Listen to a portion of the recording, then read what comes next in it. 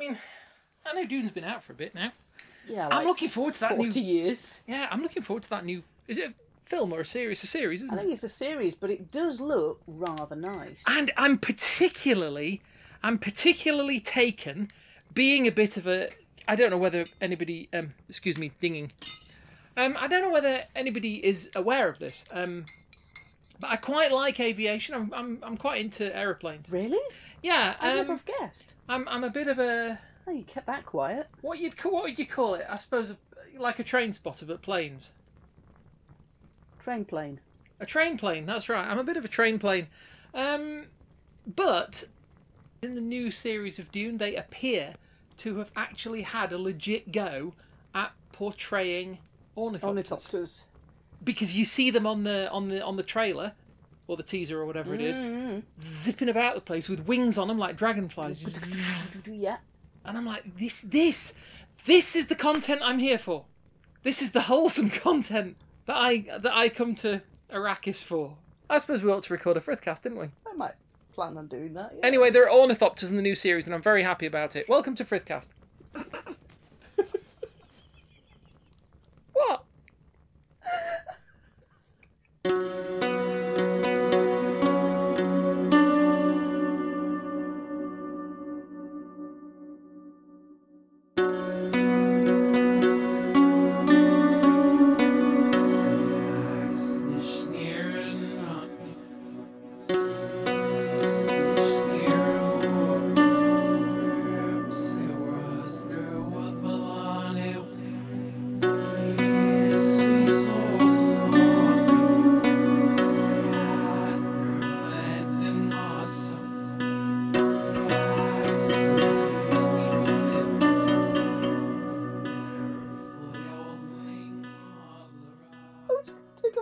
Coffee that I'm glad I didn't. I'm doing the job. I'm presenting. Hello, lovely listeners. Hello. Welcome to the episode that starts with ornithopters. Welcome to Frithcast 101. How do we follow episode 100? How do we even... I can't even... I can't... Yeah, no. I can't episode know. Today. I mean, obviously you follow it by recording a load of... by recording us shouting nonsense at each other, right? And then you call it episode 101 and you fling it up on Podbean. That's how you do it. Let's do that then. Yeah? Okay. Yeah. Please, carry on. Thank you. Okay. Hello, lovely listeners. Hello. We hope you've managed to clear away all your streamers, and detritus from the party of episode 100. And you're just kind of in that sort of post-party chill-out space, and there's a whole kind of campfire embers going on. It's a nice warm evening. I always like that bit. There's a whole kind of, long sunset through the trees thing going on. I mean, and we're just sort of sat in that mellow space. Don't get me wrong, I do like the dancing around the fire as well. Oh yeah, don't mind a bit of that. But right now we're in that kind of mellow, like post-celebratory kind of chill-out zone thing. We do our best. Yeah. So, in answer to your question, how do you follow episode 100? Well, I had this idea that I might suggest a title. All right, then, for go the on show, then. Yeah. which is going to be episode 101. Yes, I can see the logic in that. It was a little bit step too far for me there, but I've got with you. I'm with you. We could That's do good. episode 100.25 and work up to it. No, this is good. We can take that bigger step. You want to do the whole thing? Yeah, Okay, we can do episode that. 101. And that's my contribution. Over to you. Okay, thanks. And you can decide what we're going to talk about. I know you happen to have an idea. I might happen to have an idea. Would you like to tell the dear listeners, the lovely listeners, the gorgeous listeners, the lovely listeners, the delicious listeners? Steady. Okay. Hello, lovely listeners. Delicious friends. Steady. Hello, lovely listeners. Welcome around the virtual campfire. Settle in, grab a hot drink, mug of choice, kettles on, come and settle on a log. Warm your knees. Warm your knees. Warm your knees. We've been saying it for 101 episodes. I'm not going to stop now. And we haven't even made a hashtag out of it yet. We have not made a hashtag. That's a good point. We can do that, can't we? Hashtag warm your knees? Yeah. Damn right. If the Mentor Pilot guy can make a hashtag out of absolutely fantastic, because he always greets people at the beginning of his videos. He always says, "I hope you're feeling absolutely fantastic." Okay. So that's his little hashtag. If he can do that, we can damn well have warm your knees. Let's do that then. All right. Done. Warm your knees, lovely listeners. Hope you don't. Just bear with us, listeners, while we just do admin. We do admin. Settle in and come and join myself. I'm Suzanne Martin. I'm a heathen with a head full of stuff, some of which is useful. And I'm Kate. And I'm not a heathen. I'm a sort of a druidy Roman witchy thing kind of deal with at the moment a mug full of rum. With coffee in it. With coffee in it, and that's the closest I can get to information. Lovely listeners, welcome to episode 101 of Frithcast. Yay! That was pretty good. Thank you. Wow. Did you practice that and everything? I practiced it for the length of time that was necessary to achieve that level of quality, yes. I'm in awe. What are we talking about today? Well, today we're just at the end of February 2021. Mm-hmm. And ordinarily in February, you and I would have gone to Jorvik for a week, because we usually do, go to the Viking Festival. Indeed, this is the city of York in the United Kingdom, in England. Yeah, and we tend to book time off work, and we tend to book a place to stay, and we go to the city for a full week. And that is one of our regular... not holidays, because it's kind of a bit more spiritual than that. It's a bit of a kind of a spiritual renewal place almost for a week. It's kind of somewhere between a holiday and a pilgrimage. Yeah.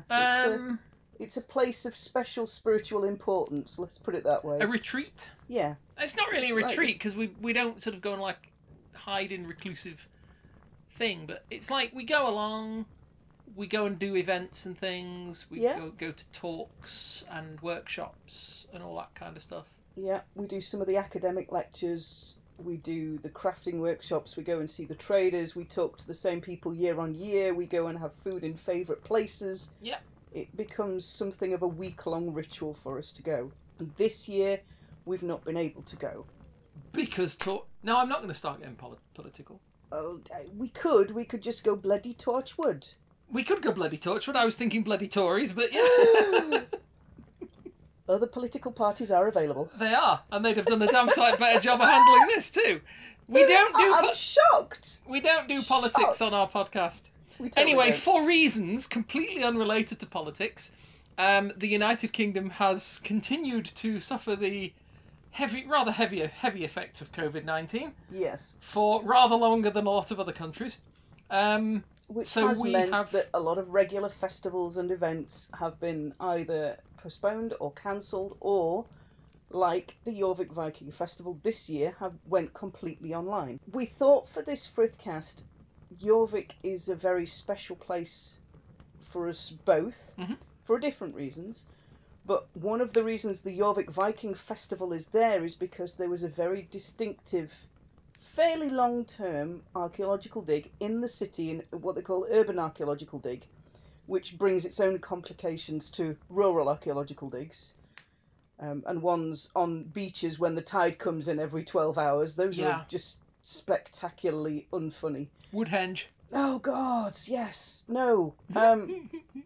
So what I wanted to talk about was a little bit about Viking York and why they have Jorvik Viking Centre there, and why they then choose to do a Viking festival every year. And it's the biggest one in Europe. And often reenactors and traders and academics, when the travel restrictions are lifted, will come in from all across Europe to this one city in the north of England, often for the full week. To be around and just talk shop, and that's why I love going. So I wanted to talk a little bit today about that archaeological dig, some of the finds that were there. Some of the stuff they found at Jorvik was unique and isn't replicated in any other places, not only in this country, but in some cases in the world. You don't find what you've got at York. It is what they call a unique assemblage, a unique collection of artefacts that came out of that dig. Okay. Now the dig is at a place called Coppergate, which is nothing to do with copper. No, you see, this threw me, because I've always, whenever I've heard Coppergate, obviously, I think of it as the English word copper, and I think it's either going to be a police officer, probably not, or it's going to be the nice, shiny metal. But it is not. It means something else. It comes, gat or gate, where we get gate from, means street. Yep. So you end up with like Micklegate. Yep. Big street. Because a gate is the way. Yes. This is the way. This is the way. A gate is the way, and we think of the gate as the structure that blocks the way. Yeah. But it's actually referring to the gap in the wall or the gap in the fence. The throughfare that is lets the way you go through. Yeah. So gate, Coopergate, is not the street of copper makers or coppersmiths, but Cupra, the street of cups. Okay. Cup makers. So they would have had, it's named after one of the industries that they found evidence of. Right. On this dig site. And it's York Archaeological Trust who've published this stuff fairly extensively, because it is a huge, huge site. Archaeological digs are often very lucky to get a season of funding, and that's often a summer, so between 4 and 6 weeks. The dig at Coppergate in York was 5 years. Wow. And that is mind-blowingly, that is huge. So it's 5 years, 1976 to 1981. They excavated 5 years.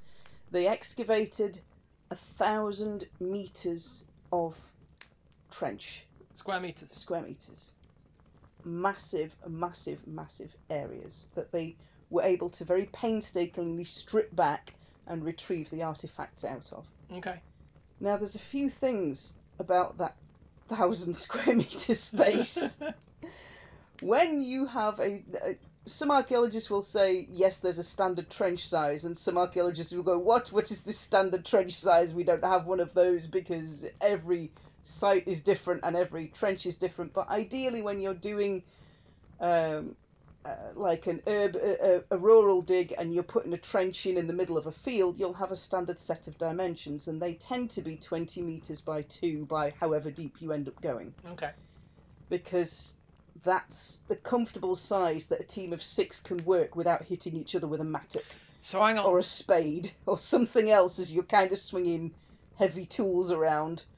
Right, now 20 times 2 is 40. Yeah. I can do that. Okay. So that's 40 square metres. Mm-hmm. So 1,500, did you say? Or did you say 1,000? About 1,000. 1,000 divided by, what did I just say, 400? Mm-hmm. No. 40? 40? 40. 200 times 2. Oh, 20 times 2 is... I can't do maths, can I? No, I think it's probably your coffee, dear. Probably, yeah. Okay. Anyway, basically, I was just going to say that's quite a lot of trenches. Yeah, but, well, they did it in one huge open area. Okay. They didn't do it in, like, elongated trenches. All right, trench equivalents. They would it's like measuring radiation. Trench equivalent is massive. It was this massive, massive big open space. 400 trench equivalent dose. Yes.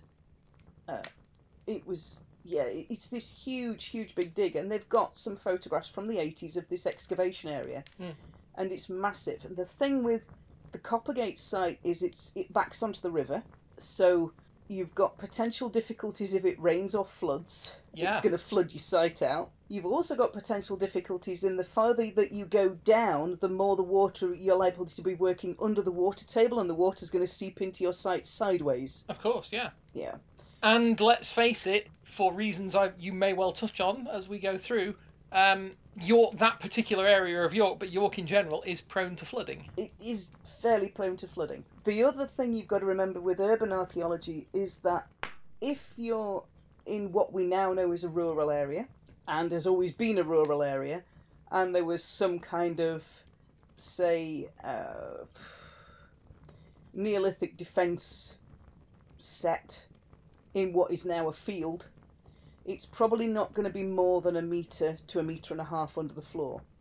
Where we Neolithic. Stand. Neolithic. Okay. Depending on your deposits and depending on where your bedrock is and all of that kind of stuff, you're likely to hit Roman within about 1 metre down. All right. Ish. That's pretty shallow. Roughly, give or take. Yeah.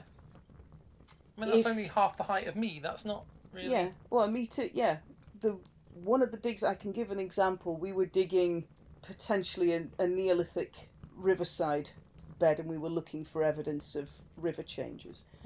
And that was about 1.5 metres, 2 metres down before we hit limestone bedrock. Wow. And you're not digging this thing with a shovel. No. You're digging it in 10 centimetre strips and then cleaning it back, recording it, photographing it. Doing your Harris matrix. Oh, God, no. And then you're taking another strip, a very, very thin layer off it and recording again, and then you're taking another thin layer off it. So it's not like you can go in with a shovel and dig it all out in half a day. It's got to be done very, very slowly and very, very steadily. And it goes twice. It goes almost double for urban archaeology, because if you've got a big urban centre and it's been on that site for 1,000 years, like York, where you've got layer upon layer upon layer of thick deposits of human occupation that are very deep, then you've got to dig a lot deeper to get back to the layer you want to see. So you're looking at... And presumably, I mean, I'm leaping ahead, I'm leaping out of my area of expertise, because I understand you've obviously talked to me many times about sort of context layers and all that kind of thing, and the fact that an archaeological excavation is sort of depth is proportional to time. Yes. Kind of, mostly. Apart from when it goes really skew-whiff. So you get things like that. I mean, you've talked to me before about things like when things are disturbed by farm works. Yes. You know, somebody who's ploughing a field regularly will screw up. Hate the mechanical plough with a passion. You see a mechanical plough on your land, you are entitled to shoot it. No, that might not be quite right, but it probably is a wish list of most archaeologists. Yeah, be careful though, because it's going to ricochet. Yeah, mechanical ploughs are not your friend. But one thing that, just to sort of butt in while we're on the subject, because one thing that's always interested me, I mean, you do get bedrock. Yes. After a while, you've got your city or whatever. Yes, it might be on any amount of, I mean, like Ankh-Morpork's on loam, Yeah. But it might be on all sorts of different sort of soils and sands and sediments and all that kind of thing. Yeah. But ultimately, you're going to get to solid rock. Yes. What happens to your context layers? If you've got somewhere like a city where they keep building buildings, knocking buildings down, building new buildings, where people are traipsing along all the time. You've got rubbish pits dug into them, and you get fires, and then somebody digs another thing for a wall. Yeah, all of that. The point is everything's getting pressed down over the years. Mm-hmm. So you're kind of going up rather than it's going down. Well, that was what I was going to say. To what extent does the city itself go up? And to what extent do the context layers get compressed? The city tends to go up. Okay. Rather than the context. I mean, there is a certain amount of... If you've got organic material, there is a certain amount of collapse. Yeah. But not hugely noticeable collapse. So the city tends to rise up. Okay. It's why you get a lot of cities that are called Tel something, like Tel Aviv. Tel Aviv, yeah. The word tel means mound. Yeah. And it's because there's been settlement on that area for so many years that it's actually made a mound, and the city is now on top of the mound. Okay. So it just keeps making more in that mound shape, and the mound keeps getting higher, and the city keeps going up on top of it. I suppose that makes sense. Do we have any? I'm trying to think of equivalents here. That I know we've got lots of town names that are or village names that are to do with hills. But yeah, that would make sense. So yeah, no, I was just interested because when you were obviously talking about the sort of difference between rural and urban sites, Yes. Urban sites, the archaeology is much deeper. Okay. And the layers tend to be a lot more complex because you've got a lot more people living in a much smaller space. Lots of industry going on, lots of trade going on. People are kind of squashed in, so they make much more intense deposits almost in the same equivalent area as you would get in a medieval village out in the middle of the wilds. Yeah. So urban deposits tend to be deeper, they tend to be more complex, and the York urban deposit, York as a city is built between two rivers. That's why the settlement is there. It's not only defensible because you've got a river on both sides, so all you have to do is, if the invading army is coming in, is smash the bridges. Okay. And you get to stay there, and they either have to wade across or wait till you go over. Yeah. So you're kind of defending it on two sides. So you've got the Ouse and the Hipper. I know. I think what you should do is you should build a kind of a bridge, right? Yeah. That you can draw up when the enemy come along. Yeah. And then you don't have to smash it. I know. You can just draw it up. Yeah. And then you let it down again when the... I don't know what you'd call it, though. Don't know. There has to be some kind of name for it. Balloon bridge or something. Yeah, pull up bridge or something like that. I don't know. Yeah, one of those. Carry on, sorry. So, the settlement at York is kind of prime territory between two rivers. Is a very defensible place. Yeah. A very slightly soggy and wet place, but it's a very defensible place. Well, like we were saying, this is why York tends to be quite floodable. Easily floodable. Sad floodable, and that, when it comes to the archaeology, is a bonus. That's a good thing. That's a good thing. Okay. Because way back when we've talked about archaeology before, you get what's called anaerobic preservation. Yeah. So you get waterlog in the soil, which stops the oxygen breeding, the microbes getting oxygen, which break down and decompose organic matter. So anything like timber, like leather, like bone, like wood. So anything like your wooden cups and bowls, your leather shoes, your leather straps, your leather belts. I mean, extreme examples would be the bog bodies.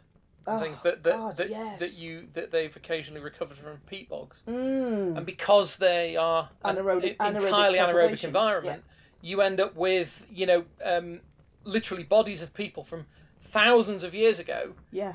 That you can pick up, and you can still see, the stubble, and you can still see. The Tolland man's still got stubble, and that just blows my mind every time I see his face. He just looks like he's sleeping. He isn't. He totally isn't sleeping. No. But the site at York, the site that is now under the Jorvik Viking Centre, because they had this bright spark idea that when they'd done the excavation in the city, that they were going to build a visitor centre literally right on top of the site. Okay. So there's part of the visitor centre that's there now that has a glass floor. Yes. And you can actually see the excavation surface that's been lit under the glass floor, and you can walk over the top of it and see the bits that are there. And look straight down into it. Literally look sort of 6 inches below your feet through glass panelling, and it's right there. And that just, chills. But good chills. Yeah. So York, the site at Coppergate, has what they call anaerobic preservation. So you get all of those lovely organics that we don't usually get. Okay. So we get housing timbers, up to 2 meters of housing wall, which shows us techniques. It shows us how they were making those walls, where the axe blows went when they first put those walls in, where the tool marks are. Wow. So you can see everything. You can see the construction style, you can see where they've mended them, you can see where how they've created these walls. They've got panels still there. They excavated whole walls of this stuff. Wow. So we can literally, you can literally see what the houses looked like and how they built them, and what they built them out of. Not a complete house, but an awful lot of it. And York, yes, it's got the Ouse and the Hipper, and the Hipper isn't big enough or deep enough to get boats down, but the Ouse is. Yeah. The Ouse is definitely big enough to get a longboat or two into. In case anybody's up the River Ouse. In case anybody's wondering, I believe it's Ouse, isn't it? The Ouse, yes. Yeah. It's called the Ouse, but it's not Ouse as in. I mean, it is because it does, but yes. Technically, yes. Yeah, it's not OOZE. It's OUSE. OUSE. Yeah, and that's. So you can imagine that one bank of the Ouse It now has a lot of buildings on it, but it would have been a very gradual slope originally. Yeah. And so you would have been able to build wooden piers out and have trading ships coming into York, into the north of England.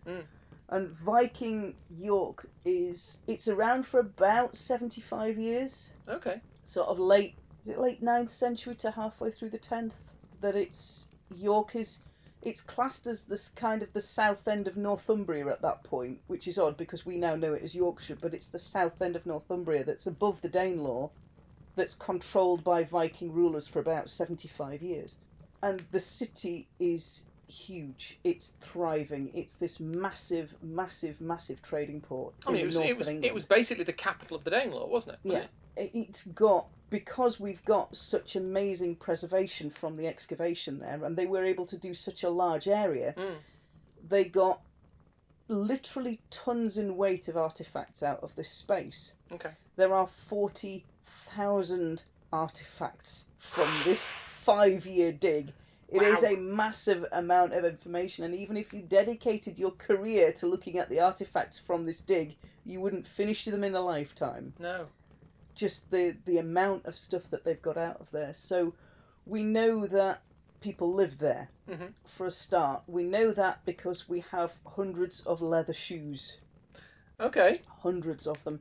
And they're all made in a particular style of leather shoe, Viking leather shoe. We know that there was industry there because there's evidence of woodworking and there's evidence of metalworking, antler working. We've got the evidence of amber working, so they're shipping raw amber in chunks in from the Baltic. And there are craftspeople in Jorvik who are then turning that into finished items, whether it be beads or decorations, and then they're potentially trading it out to other places. So they've got these very, very skilled craftsmen based in the city of York, but they're not using, they're buying raw amber in from the Baltic, or having traders bring it over here and trading for it, and then finishing it off and sending it elsewhere. Yeah. We have evidence of bone skates. There's about 23 bone ice skates from Jorvik. And this is like a long bone that is then flattened. You would put your foot on one side of the long bone, and then it was flattened from running on the ice on the other side. Okay. And it's got drill holes so you can fit a thong through and fit it to your foot. Oh, wow. To your shoe. And the ooze would freeze. Yeah. So there are certainly tales in the sagas and tales in the myth cycle of them skating up and down frozen rivers to do speed skating, to see who was fastest. And I've just got this image in my head of, the middle of winter, all these Vikings getting up and traipsing down to the river by lunchtime and having speed skating competitions. Yeah. Before they all go back home before it gets too dark, and then they start the fire up and get the storytelling going and have a proper winter evening of it. That sounds good. Can we do that? There's evidence of other trade. There's a cowrie shell. I'm sorry, a what? A cowrie shell. Okay. That's in Jorvik that they found on the excavation.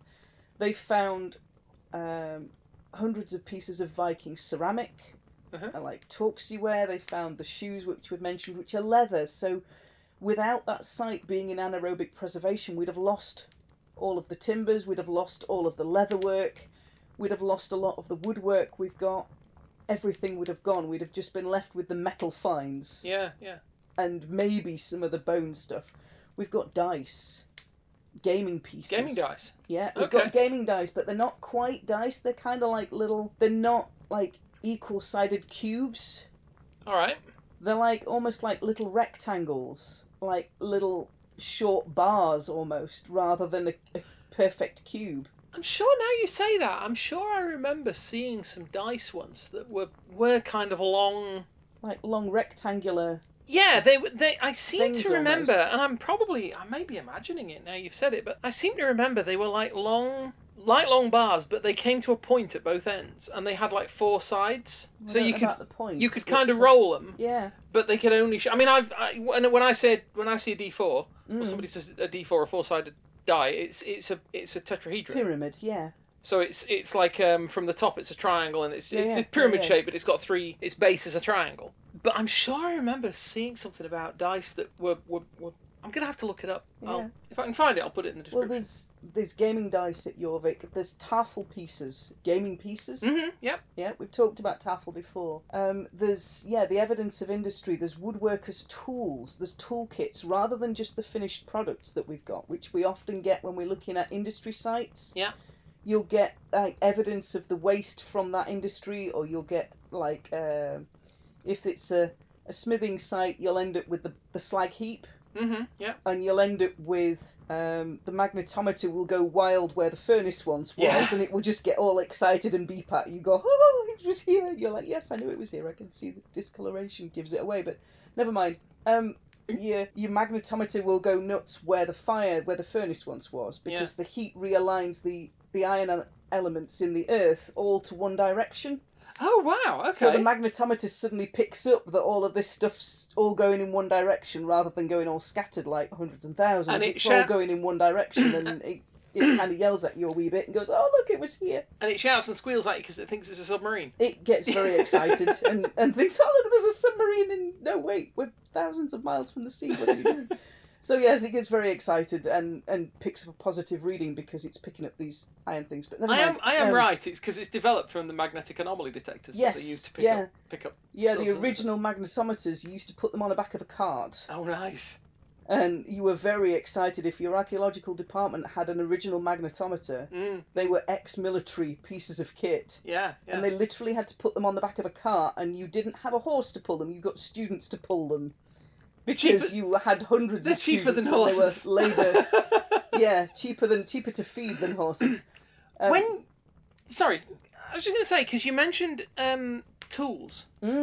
So are we talking? Presumably we're talking about tools that people have like broken and thrown away, or? Oh no, like toolkits. But you see this pliers, hammers, tongs, all of that kind of stuff. Why would somebody abandon their tools if they weren't broken? I mean, if it was like Pompeii or somewhere like that, that's subject kind of to disaster. Then, subject to a sudden disaster, and a lot of it is inverted commas preserved because people either don't have time to escape, or they don't have time to collect anything together, and they just have to run like blazers.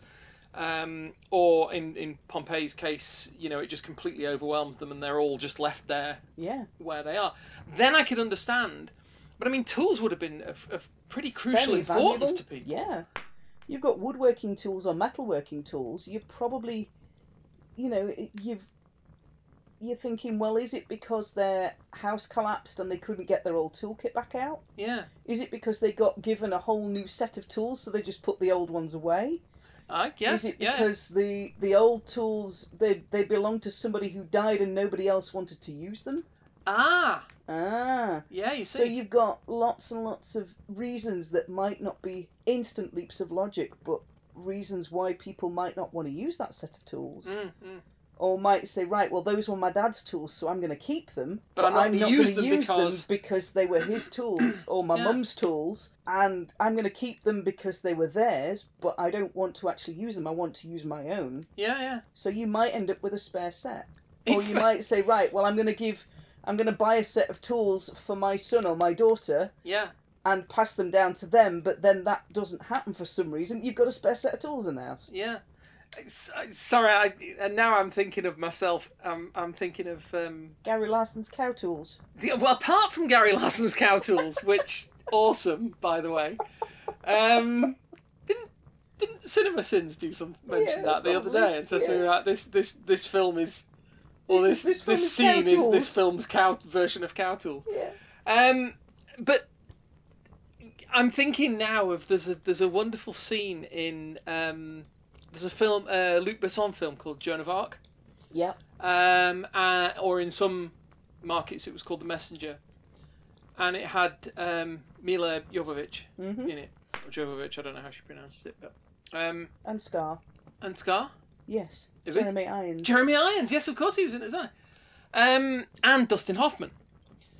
What a combination. Now, Dustin Hoffman plays a character. I've got a point to this. Okay. It's a no, only keep going. Only peripheral point, but it's a point all the time. Dustin Hoffman plays a character in that film who is generally referred to. He's not referred to by name in the film, but he's generally referred to as the Conscience. And it's kind of left to basically when Joan of Arc is, or Jeanne, I should say, is she's been captured. She's in prison. She's in a cell. She's awaiting her trial at the hands of the church and the king, I think, or the secular authorities anyway.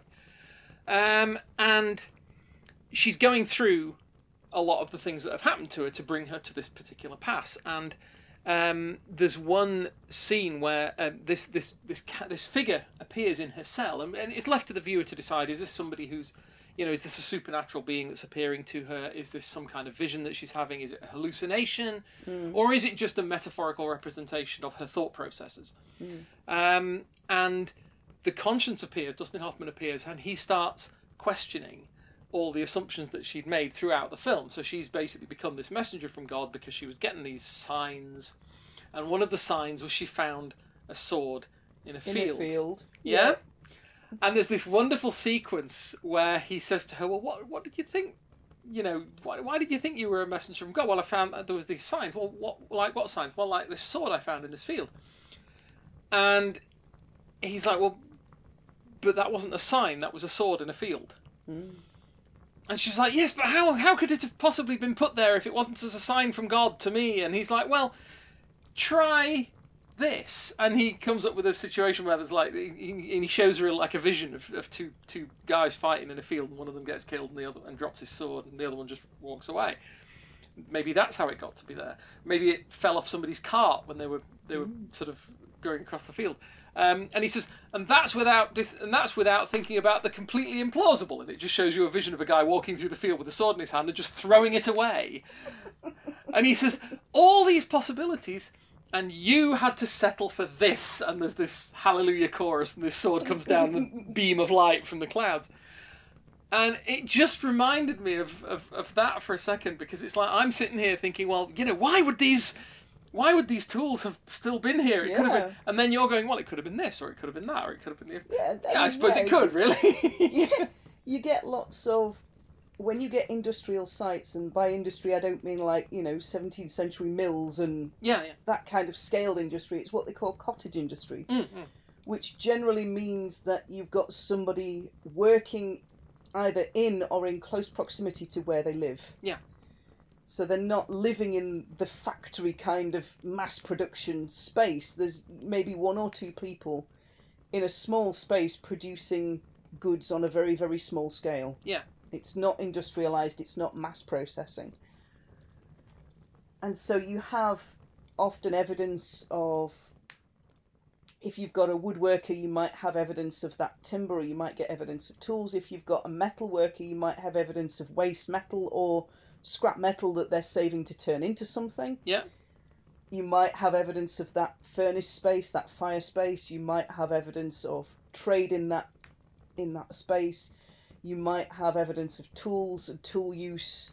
You might then find somebody's human remains fairly close by, and the osteologists still go, yep, they had arthritis through their hands because they had other stuff in their bones because they were constantly breathing in the smoke from the fire, and it's got into all of their bones and their teeth, and they can pick it straight out. So you've got these very, very small scale industrial spaces.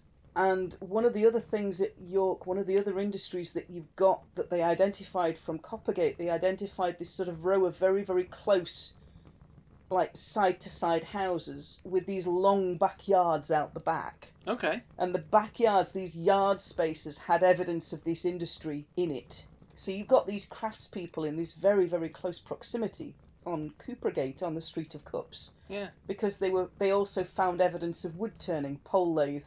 Okay. Turning of cups and bowls and plates. So they called it Coopergate, the Street of Cups, which then becomes our Coppergate. Nice. You also have evidence of money makers.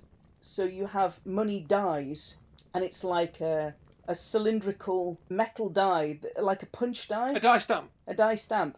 So it has a design imprinted on one end and the other end is impacted by a hammer. Okay.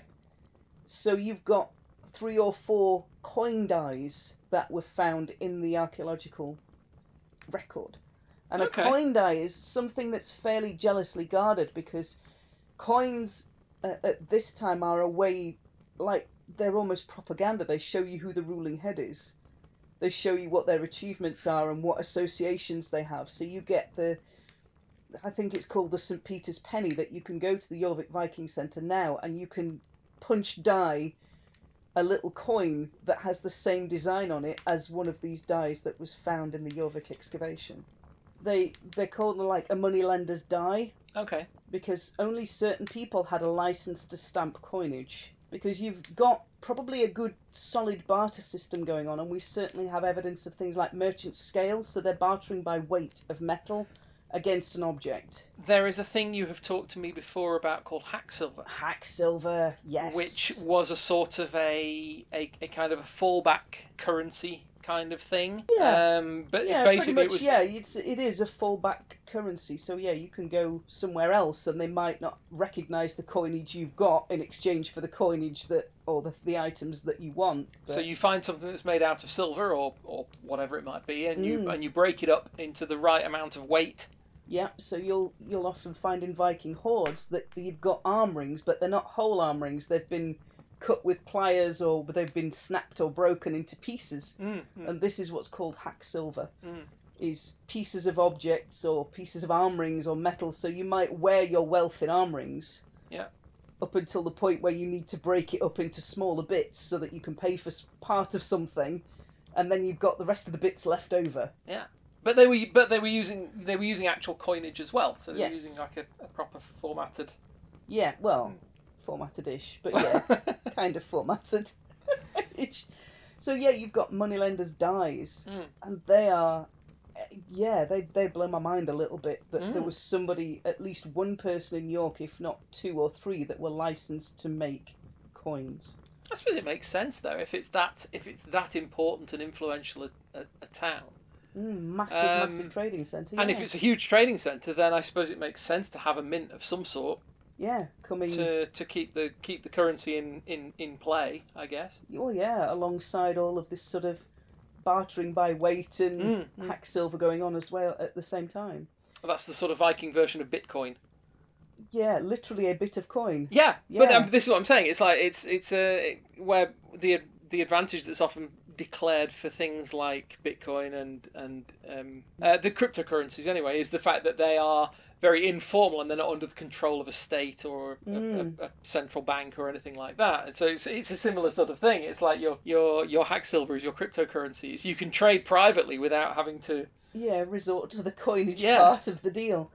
I mean, the trade in Jorvik, as well as like the amber coming in presumably from the Baltic.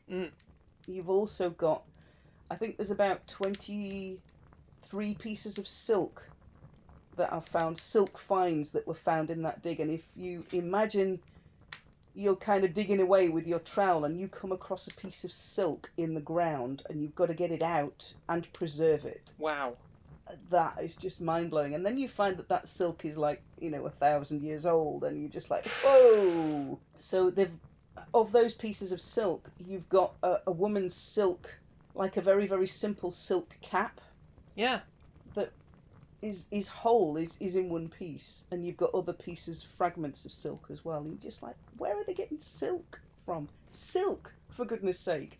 In Viking York, they're getting silk. They're also, getting somewhere along the way, there's a cowrie shell. Yeah. Come back. There's all sorts of other things that there's this evidence of these huge trading things that they're bringing, raw materials into the city and having specialist craftspeople finish it off. If there's a heaven for silkworms, I like to think that at some point back in the 80s, a silkworm looked down from heaven, from silkworm heaven, and went, I did that. And that's lasted, right? Talk about work quality, right? I did that, and that's lasted 1,000 years. That all came out of my butt. Well, yeah, granted, there is that detail, but, you know. Now, that's what I call craftsmanship. Yeah. I'm going to just rummage myself. Sorry. Rummage. So, yeah, Viking York kind of blows my brain a little bit. So we're going to talk a little bit more about it in episode 102.